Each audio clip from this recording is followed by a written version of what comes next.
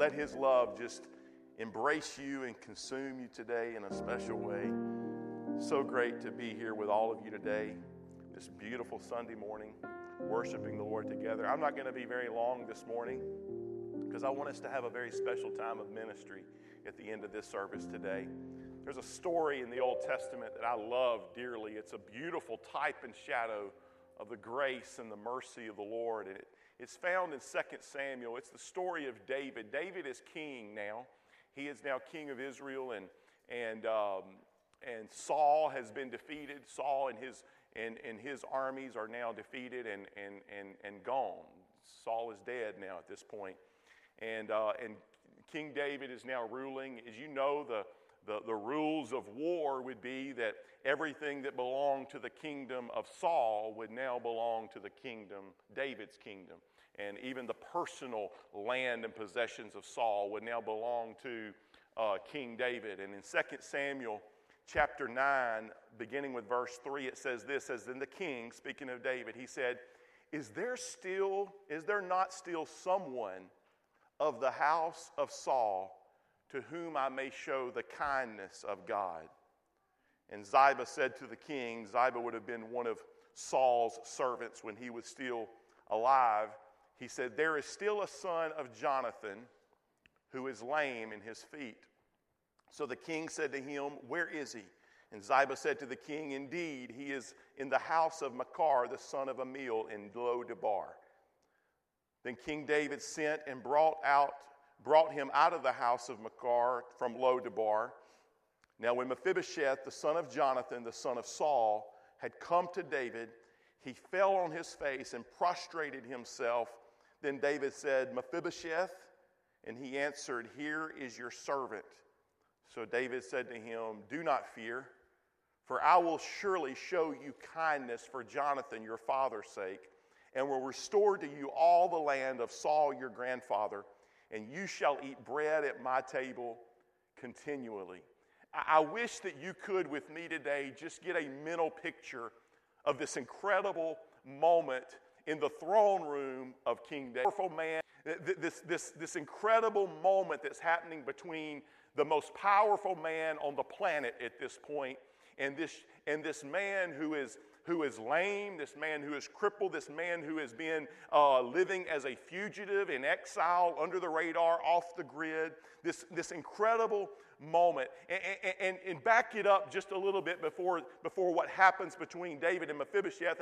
And imagine, if you will, with me, David the king sitting on his throne, and one day he's just kind of pondering. One day, in all of the glory of his kingdom and all of the power that now he has and the possession that he has, he's sitting and he's pondering and he's reflecting. He's thinking back on some things and he's remembering some things, and he remembers a covenant that was established between him and his very dearest friend Jonathan, who happened to be the son of Saul.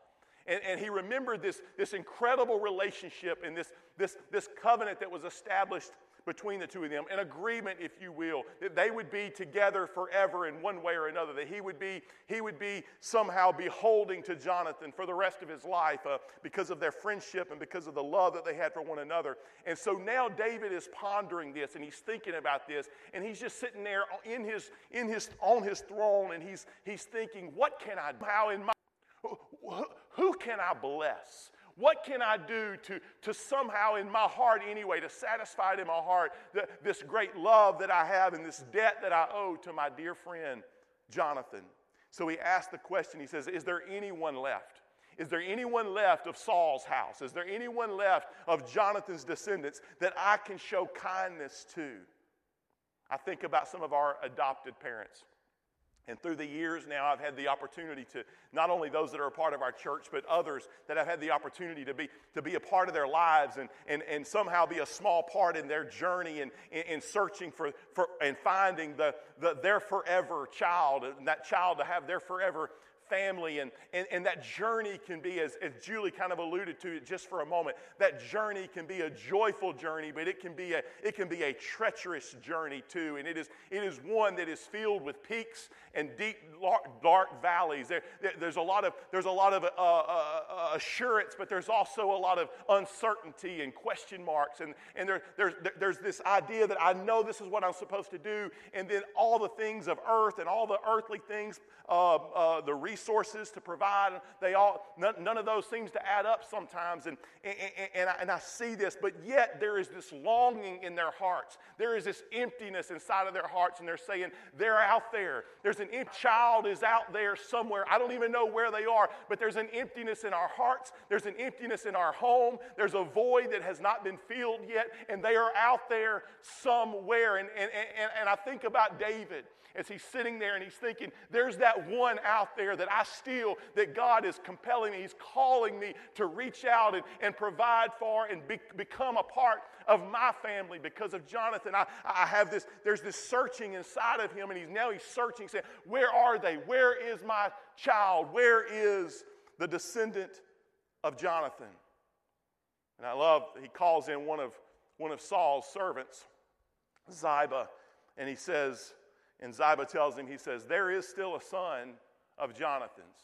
But it's interesting to me the way that Ziba does this. He puts a little disclaimer. He kind of reads the fine print after the fact. He says, there is still one. He's in a place called Lo-debar. His name is Mephibosheth, and he is a son of Jonathan's, but he's lame in his feet. It's almost as if this servant of Saul was kind of telling David, look, do you really want someone that you're going to have to tend to and care for? Wouldn't you rather try to find someone who maybe could do more for you, who maybe could provide more and do more and be of care service here physically? Do you really want to be tethered to someone that you've got to care for and tend for? He kind of thinks to me sometimes like some religious folks do, like the Pharisees did. You know, as long as there's no blemishes, as long as there's no disabilities, as long as you can do your part and you can provide and you can meet the mark, so to speak, then you're good enough. But if you have any kind of issue in your life, we're going to kind of hang that over your head and we're going to hold that against you. And David immediately, he said, where is he? Where's he at? I don't care that he's got some disabilities in his life. I don't care. All I care about is the fact that I established a covenant with his father Jonathan a long time ago, and I've got some kindness I want to give. There's an emptiness in my palace. There's an emptiness in my kingdom. I need to share what I have. This person is supposed to be a part of our lives. Where is he? And I think about those parents. I think about our adoptive parents who they begin that search, and they're crying out and they're saying, where is my child? They're out there somewhere. They may be in the crack house across town, or they may be in an orphanage across the globe, but they're out there somewhere, and there is that longing. It causes sleepless nights in their life because they wake up in the middle of the night realizing that there's an empty place in their house. There's supposed to be someone here that they are giving their heart and giving their life to. I love the story in Luke 15. We just sang a song about it. Jesus shares the parable of the shepherd leaving the 99 and going after the one lost sheep. And the song that we sing, it gives us this beautiful word picture of this story that Jesus is laying out before the Pharisees, and he's telling them about the importance of how that the shepherd will leave the 99 in the wilderness, no doubt, to go after the one. To go after the one, because there's something in that shepherd's heart that says, I have a sheep and it's out there and it's wayward and it's gone a direction it wasn't supposed to, and it's lost and it's undone, and he'll stop at nothing with his reckless love to go after that one sheep. Adoptive parents, I've watched them. I've watched them literally stand on street corners with signs begging for money, just stand on street corners. They lose all pride. They don't even care anymore. They'll stand on the street corner and they'll beg for donations. All they're saying is, and they don't care what it looks like. They don't care what it sounds like. All they're saying is, I've got to get to my baby. Our child is waiting on us. And it's this desperation that rises up. And it's one that it seemed like I feel that in David's heart as he's sitting there that day searching for the one that he can show kindness to. It's what I see in the heart of that shepherd that Jesus was speaking of when he said he was so passionate to say, there is one that is missing. I've got to go after it. And so Ziba tells him where Mephibosheth is, the son of Jonathan. He says it's in a place called Lo-debar. A place called Lo-debar. Lo-debar literally means no pasture land. It means no word, no communication. It is a desolate place. It is a barren place. It's a place where crops won't grow. It is a dark and a lonely place. There's no life in Lo-debar. It literally was no pasture, no green grass. It was dead. And of course, naturally, that's where Mephibosheth would have to be because he was living in exile. He was living as a fugitive. He couldn't be somewhere where he could thrive or where his life could flourish in any way. He couldn't live in that kind of place because he would be noticed. He would be recognized. And no doubt his life would be in danger because he was a fugitive. And no doubt he lived his life wondering, is today going to be the day? Is today the day that my number is pulled? Is today the day that I'm going to be identified? And so he lives as a fugitive. He's knowing and realizing that any day now could goes up and say, day of reckoning. Any day now could be the day when the king's palace shows up and says, okay, buddy, it's your time. Your father is gone, your grandfather is gone. There's only a few of you Saul folks left, and it's your day today. No doubt he lived his life every day with that looking over his shoulder, wondering, is today the day? I watch some of these investigative reporting shows. Any of y'all ever watch any of those? And some of them are where they're searching for these fugitives for all these years. And it's interesting to me how it seems like the longer that these fugitives are on the run, maybe they committed some crime, in some cases decades before, and now they're living somewhere in the Bahamas or wherever else. They're trying to be off the grid. And eventually, one day, that U.S. Marshal shows up at their house. Or one day, the FBI comes and surrounds their house, or whatever the case may be. And it's interesting how that a lot of those guys and gals who have been on the run for so long, it's interesting, they don't really run anymore. They're not there to put up a fight anymore. It's almost as if they almost kind of have a little bit of a chuckle in their voice a little bit. Well, my day finally came. And they just kind of hold their hands out and say, okay, it's been a good run while it lasted. And so no doubt Mephibosheth was sort of at this place in his life. He knew that his day was eventually going to come, but he had lived he had lived off the grid. He just knew that one day this might happen, and then all of a sudden it did happen. All of a sudden, he's sitting here in Lo-debar, this place of no pasture, this place where there's no life, this place where he's been living off the grid, and all of a sudden, there's an entourage that shows up from the king's house. And no doubt he's thinking to himself, it's my day, it's my time. And without a fight, without running, without doing what he's been doing all these years, he just kind of surrendered and let them take him. And he comes into the throne room of David. And immediately he does what anyone would do. He falls on his face, prostrate before the king. And his words were, here is your servant. I'm your servant. I'm your slave. Because see, anyone who was Saul's descendants, anyone who was Saul's servants are now David's servants. So he knew what his place was to be. He knew what he was supposed to do. He knew that now he had a sentence to serve, if you will, for the rest of his life, if he even had a rest of his life. And so David says to him, he responds and he says to him, right off the bat, do not fear. Fear not. Now, imagine this moment with me, if you will. Imagine you're Mephibosheth. Imagine you're this one who's been on the run for the axe years. You're this one that you've been dreading. You've been dreading this day. This was the day that the axe was going to fall. This is the day that it all ends for you. And you're lying on your face before the king, knowing that it's about to be your demise. And the king says to you, do not fear. He says, see, there was a covenant that was established a long time ago between me and your father, Jonathan. It was even before you came along, and there was this covenant that was established there. And right after that, David begins to speak restoration into his life. And he begins to, we read the story together.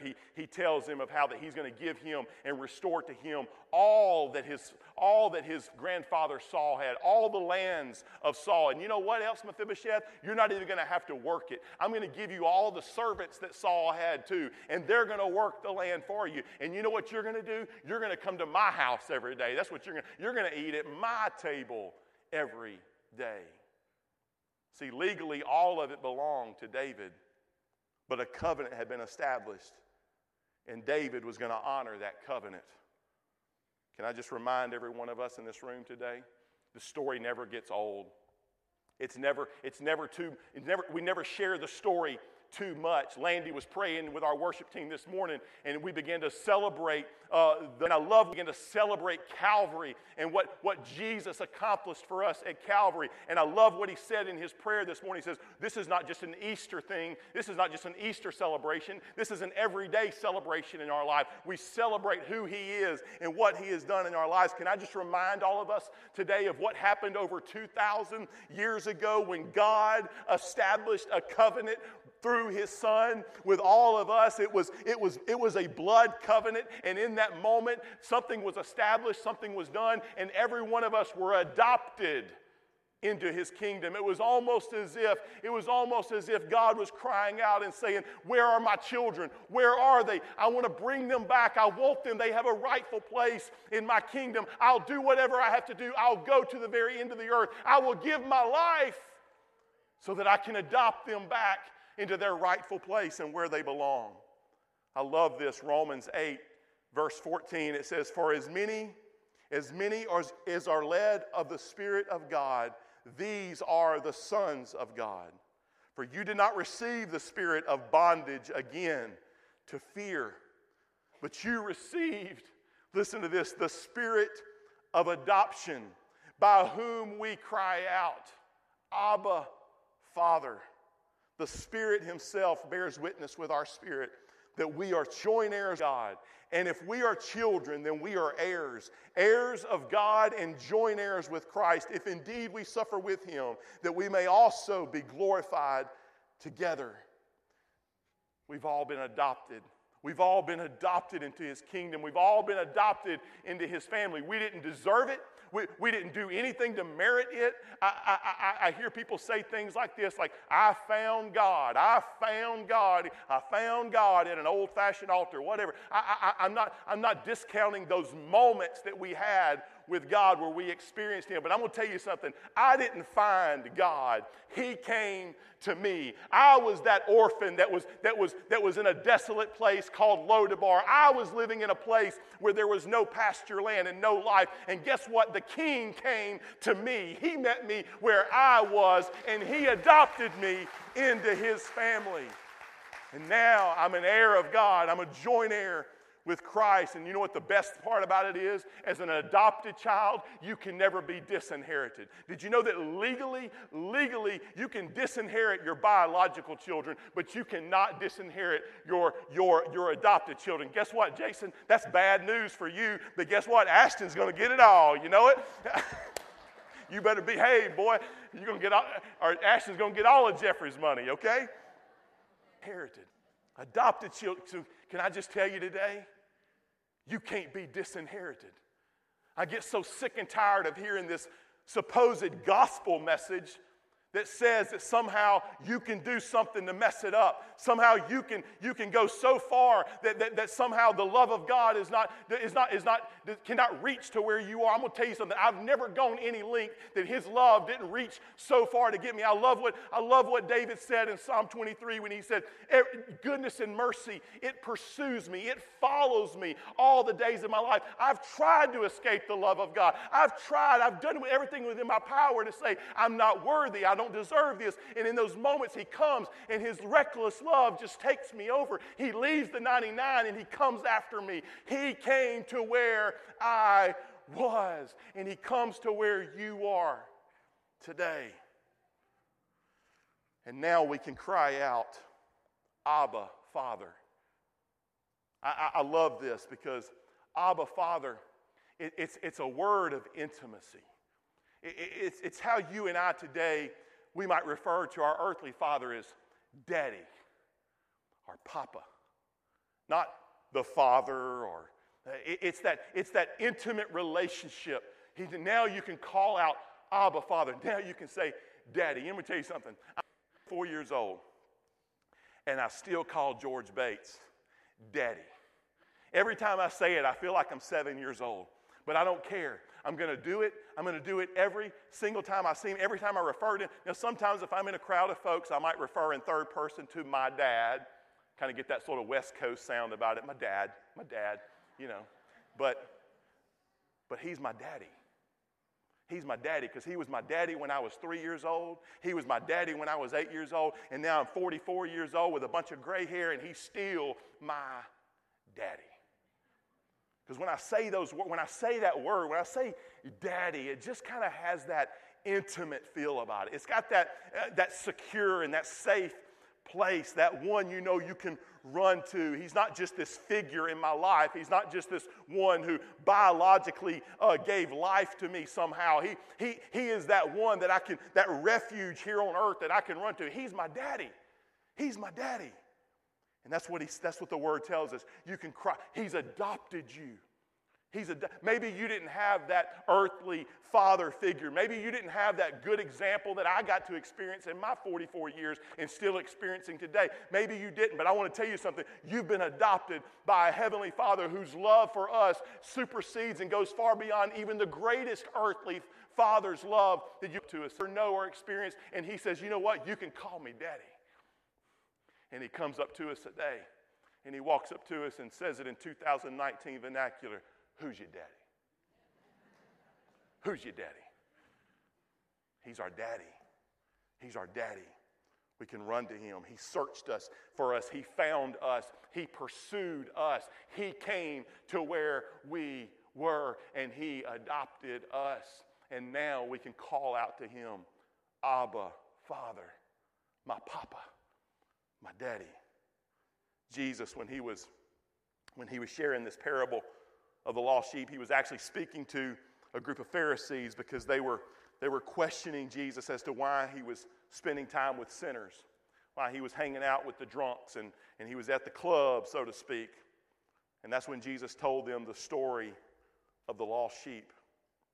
And he went on to tell them how that there is more joy in heaven. There is more rejoicing in heaven over the one sinner who repents, who comes to the realization and the acknowledgement that God has come to rescue them than the 99 who didn't need repentance in the first place. Jesus was trying to tell the Pharisees that day, and it is his commission to us now today, that we are the ambassadors. You and I use we are the instruments that he wants to use today. The church, a few weeks ago, I used the illustration and I spoke of how that the church, they speak of the church as the bride of Christ. And so I said just a few weeks ago, I said, the church, we are the spiritual mama on earth. We are here to be the mama or of the earth, that one that reaches out, that one that nurtures, that one that loves, that one that has arms wide open saying, you can never go too far, my brother. You can never go too far, my son, my daughter. You're never too far. You're never out of the reach of God's love. Unfortunately, it's a sad story that so many churches have literally locked their arms and says, until you can do this, until you can meet this, until you can match up to this, until you meet this mark, you're not worthy somehow. now. Heaven forbid that we, the church, ever be that one. We must be the instrument of the Lord. We must be the instruments of Abba, Father, that reaches out and says, come, whosoever will, wherever you are, whatever's going on in your life. I don't care where you were on Saturday night. I just want you to be here with us today. I want you to experience Abba, Father. I want you to experience the love of God that has no end. In other words, when Jesus gave the last Great Commission, as he was giving this story, he was basically saying, tag, you're it. It's your time. It's your turn. And now it's time for you to be my hands. It's time for you to tag my feet. Let my Holy Spirit operate and work through you. Tag, you're it. I'm closing with this, believe it or not. For real. 2 Corinthians 5. Verse 17, it says, therefore, if anyone is in Christ, he's a new creation. Old things have passed away. Behold, all things have become new. Now all things are of God, who has reconciled us to himself through Christ Jesus. Listen to this. And has given us. You know who us is? That's us. That's you and me. He's given us the ministry of reconciliation. That is, that God was in Christ, reconciling the world to himself, not imputing their trespasses to them, and has committed, there it is again, has committed to us the word of reconciliation. And then he goes on to command us even further. He says, now therefore, we are ambassadors for Christ, as though God were pleading through us. We implore you on Christ's behalf, be reconciled to God, for he made him who had no sin, to be sin for us, that we might become the righteousness of God in Christ. It's our job now. Tag, we are it. I love to give this morning forming messages that reminds us of God's love. I hope that you've heard that this morning, but it can't just be that. We've got to be challenged as his church. We've got to be challenged as the spiritual mamas to go out and love a world that so desperately is needing it and is hungering for it today, to remind them that you have a Father. You have a Father that loves you with a love that has no end whatsoever, and he wants you to be adopted. He wants to adopt you into his family forever. Forever. We always give a little challenge on Hope for Life Sunday. You feel called or led to adoption or fostering a child. And you know, and only you and the Lord and your spouse probably know if that's what God is leading you to. Everybody's not called to adoption. Everybody's not called to foster. But if you've had that little tug in the back of your heart, and it kind of creeps its little head every now and then, and you kind of push it aside, I'm encouraging you that today's the day to not push it aside, to just listen to that voice. Let God speak to you. Let God lead you. But maybe it's not to adopt. Maybe it's not to foster. Maybe that's not what God's calling you to. But maybe he's calling you to mentor someone. Maybe he's calling you to take some time from your life to invest in the hearts and the lives of a child, maybe that's fatherless or without parents. Maybe to adopt a single mom into your male and help with them and help to provide for them and be a love. If you're a male, you and your wife come and adopt that single mom and say, you know what, we want to just be a part of your life, and what can we do? How can we serve you? We want you to have us on speed dial and whatever it is you need. Maybe just to love on children, to love or help or assist with other foster parents and those that are going through that challenge in their life and bringing children in. Sometimes teenagers who's come with all kinds of baggage and you're just called to come and just serve and help them and be with them. Maybe it's something as simple as coming in every afternoon after work and reaching in your pocket and whatever loose change is there and putting it in a cup. And then once a year coming and pouring it in a bucket. It might be as simple as that. But every time you reach in your pocket, I would say it's more than just the 30 or 40 or 50 cents that you're pulling out in your hand. But every time you do that, would you just pray a prayer over it and say, God, I just believe you're going to multiply this. I just believe you're going to do great and mighty things. I believe there's going to be children that's going to be rescued and lives are going to be changed. There's going to be families and lives that are going to be adopted into your kingdom and realize and understand your great love for them just through this one little act. And so, God, I ask you to bless it and multiply it. Maybe it's buying a t-shirt, and every time you put that t-shirt on over the next year or so, you're reminded and you whisper that prayer one more time. God, you know it was just a few dollars, but God, I believe that you're going to order those few dollars and you're going to allow us to do more. There's things that we have going on right here in our community. There's a great organization and effort that just started not long ago. It's called CHOW. CHOW, C-H-O-W, combating hunger on weekends, right here in our very own backyard. I mean, Winsboro, Louisiana. There are children who leave school on Friday afternoon. And from Friday afternoon when they leave school until they show back at school on Monday morning, do not have an ounce of food to eat. That's right here in our backyard. We've been made aware of this great plight. And there's a great group of people. Carmen Sims is right at the helm of that, and Stacy Maroney and some others who have stepped up to the plate. And I'm encouraging you, if you will, to be a part of that process. Go and help bag these things. And what they do is they secretly put these non-perishable items, they secretly go and put them in the backpacks of the kids that they know are in those situations. And when they go home, they have something to eat throughout that weekend. Many of them, I'm sure, no doubt at this point, they're hiding that over the weekend. And because whatever the situation may be at home, who knows what they are? I'm not here to judge that. All I'm saying is it's a real need. Maybe we could just become more aware and be those hands and be those feet. Tag, you're it. My second and final closing is this moment that at the conclusion of this really dramatic moment that happened between King David and Mephibosheth, after he's now restored back to him all of Saul's lands and servants and cattle and crops and all of that. There's this incredible moment that happens between the two of them. But I love the last thing that David says to him. Those last few words, that last phrase that he says to Mephibosheth, he says this, he says, "You'll eat at my table continually."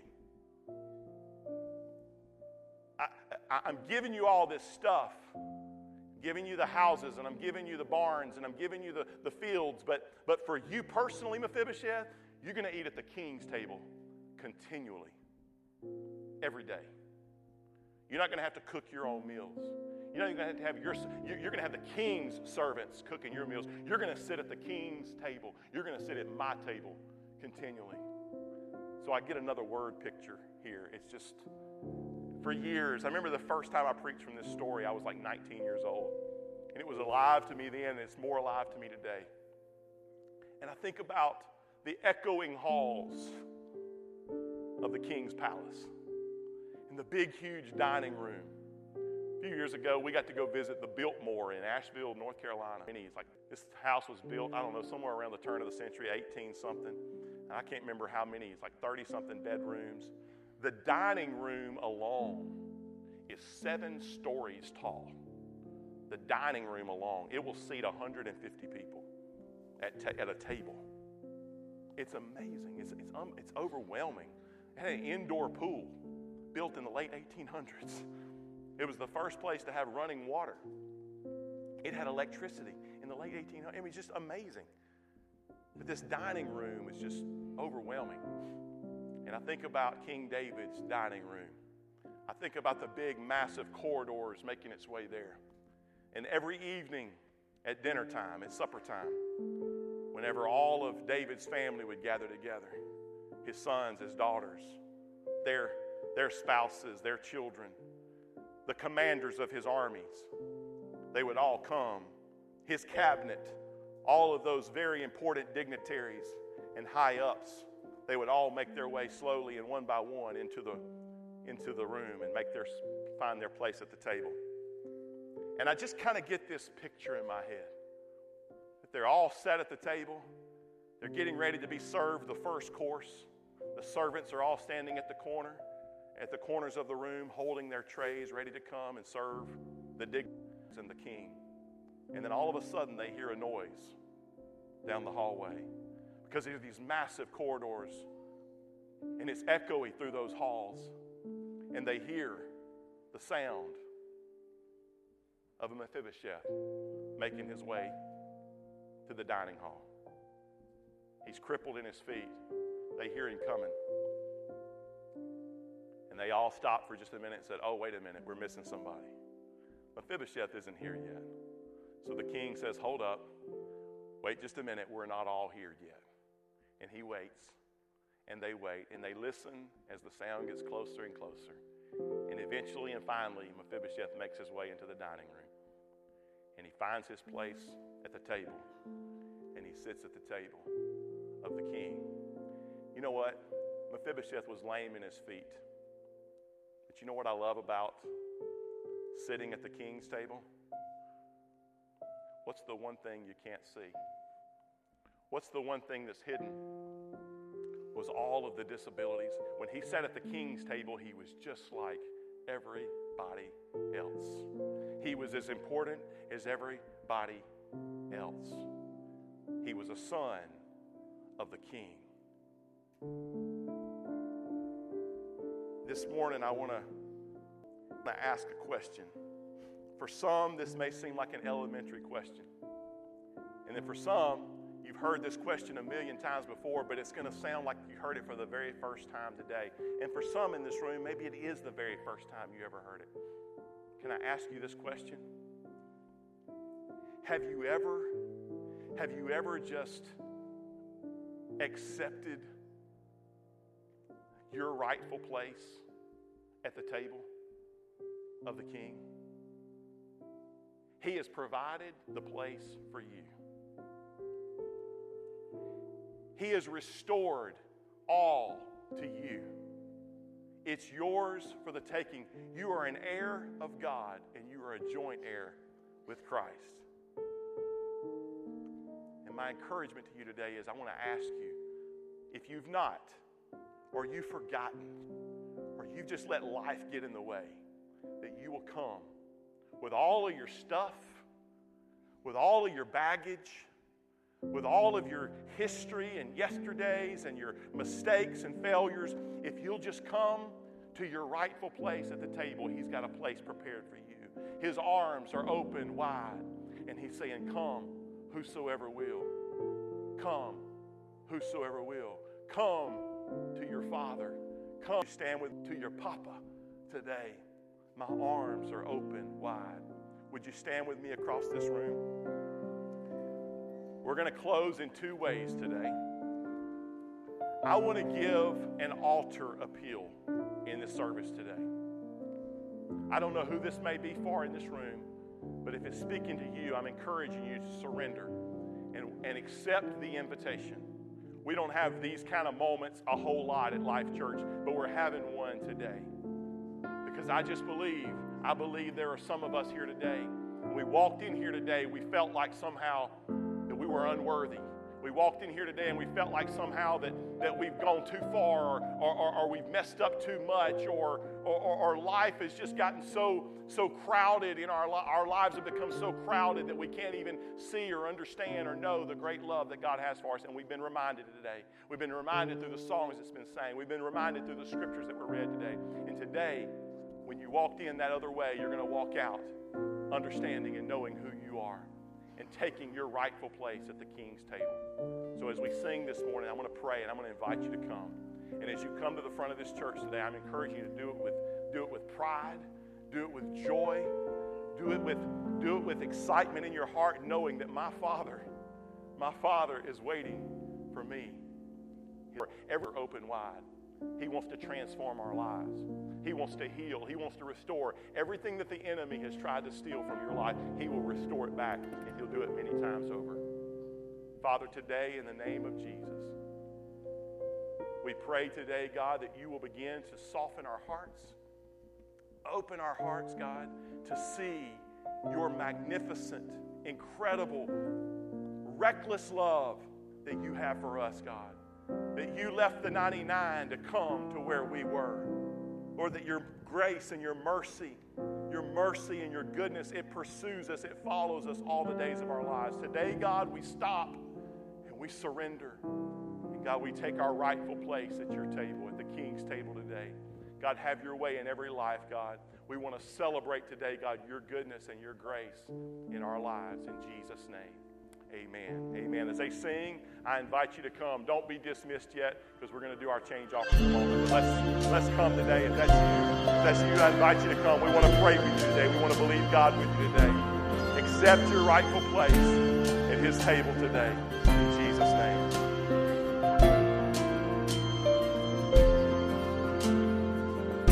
Before I spoke a word, you were singing over me.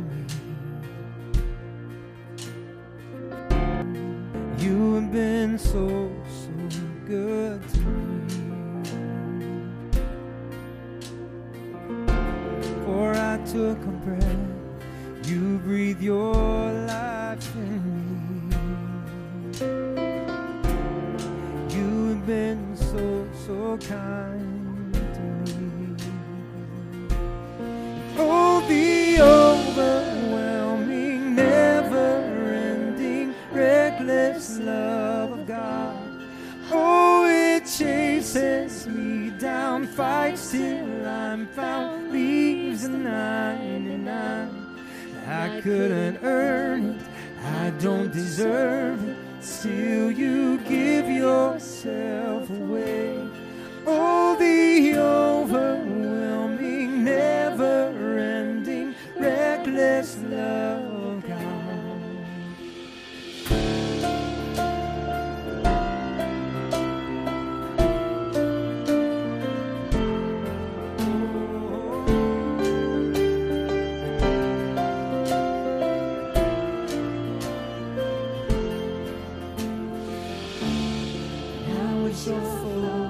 Still your love far from me. You have been so good to me. When I felt no worth, you paid it all for me. You have been so kind to me.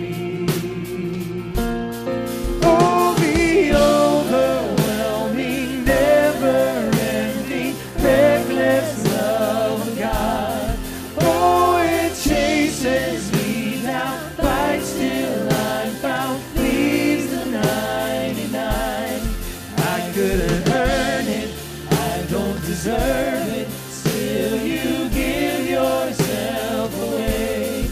Oh, the overwhelming, never-ending, reckless love of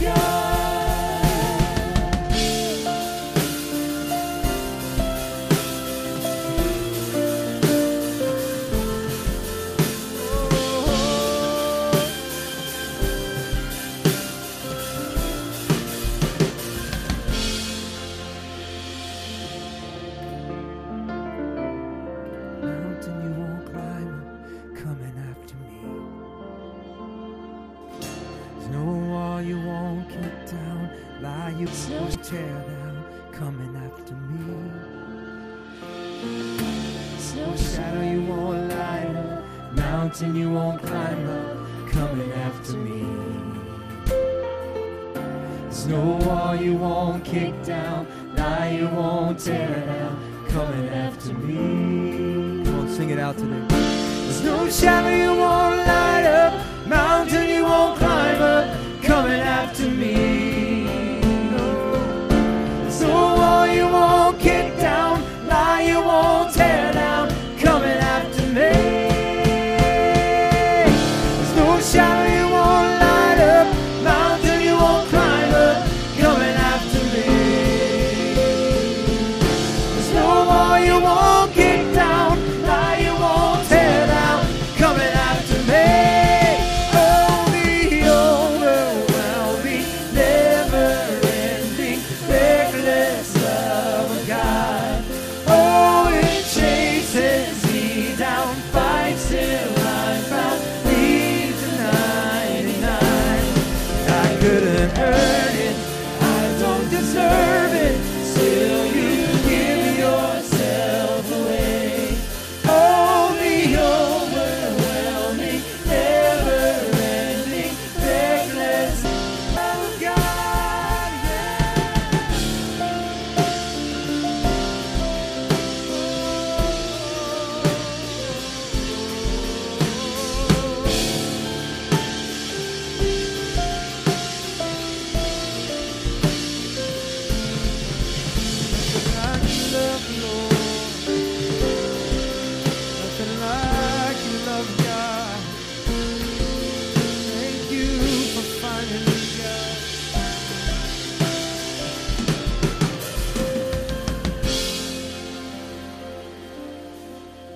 how we're dismissing the service today.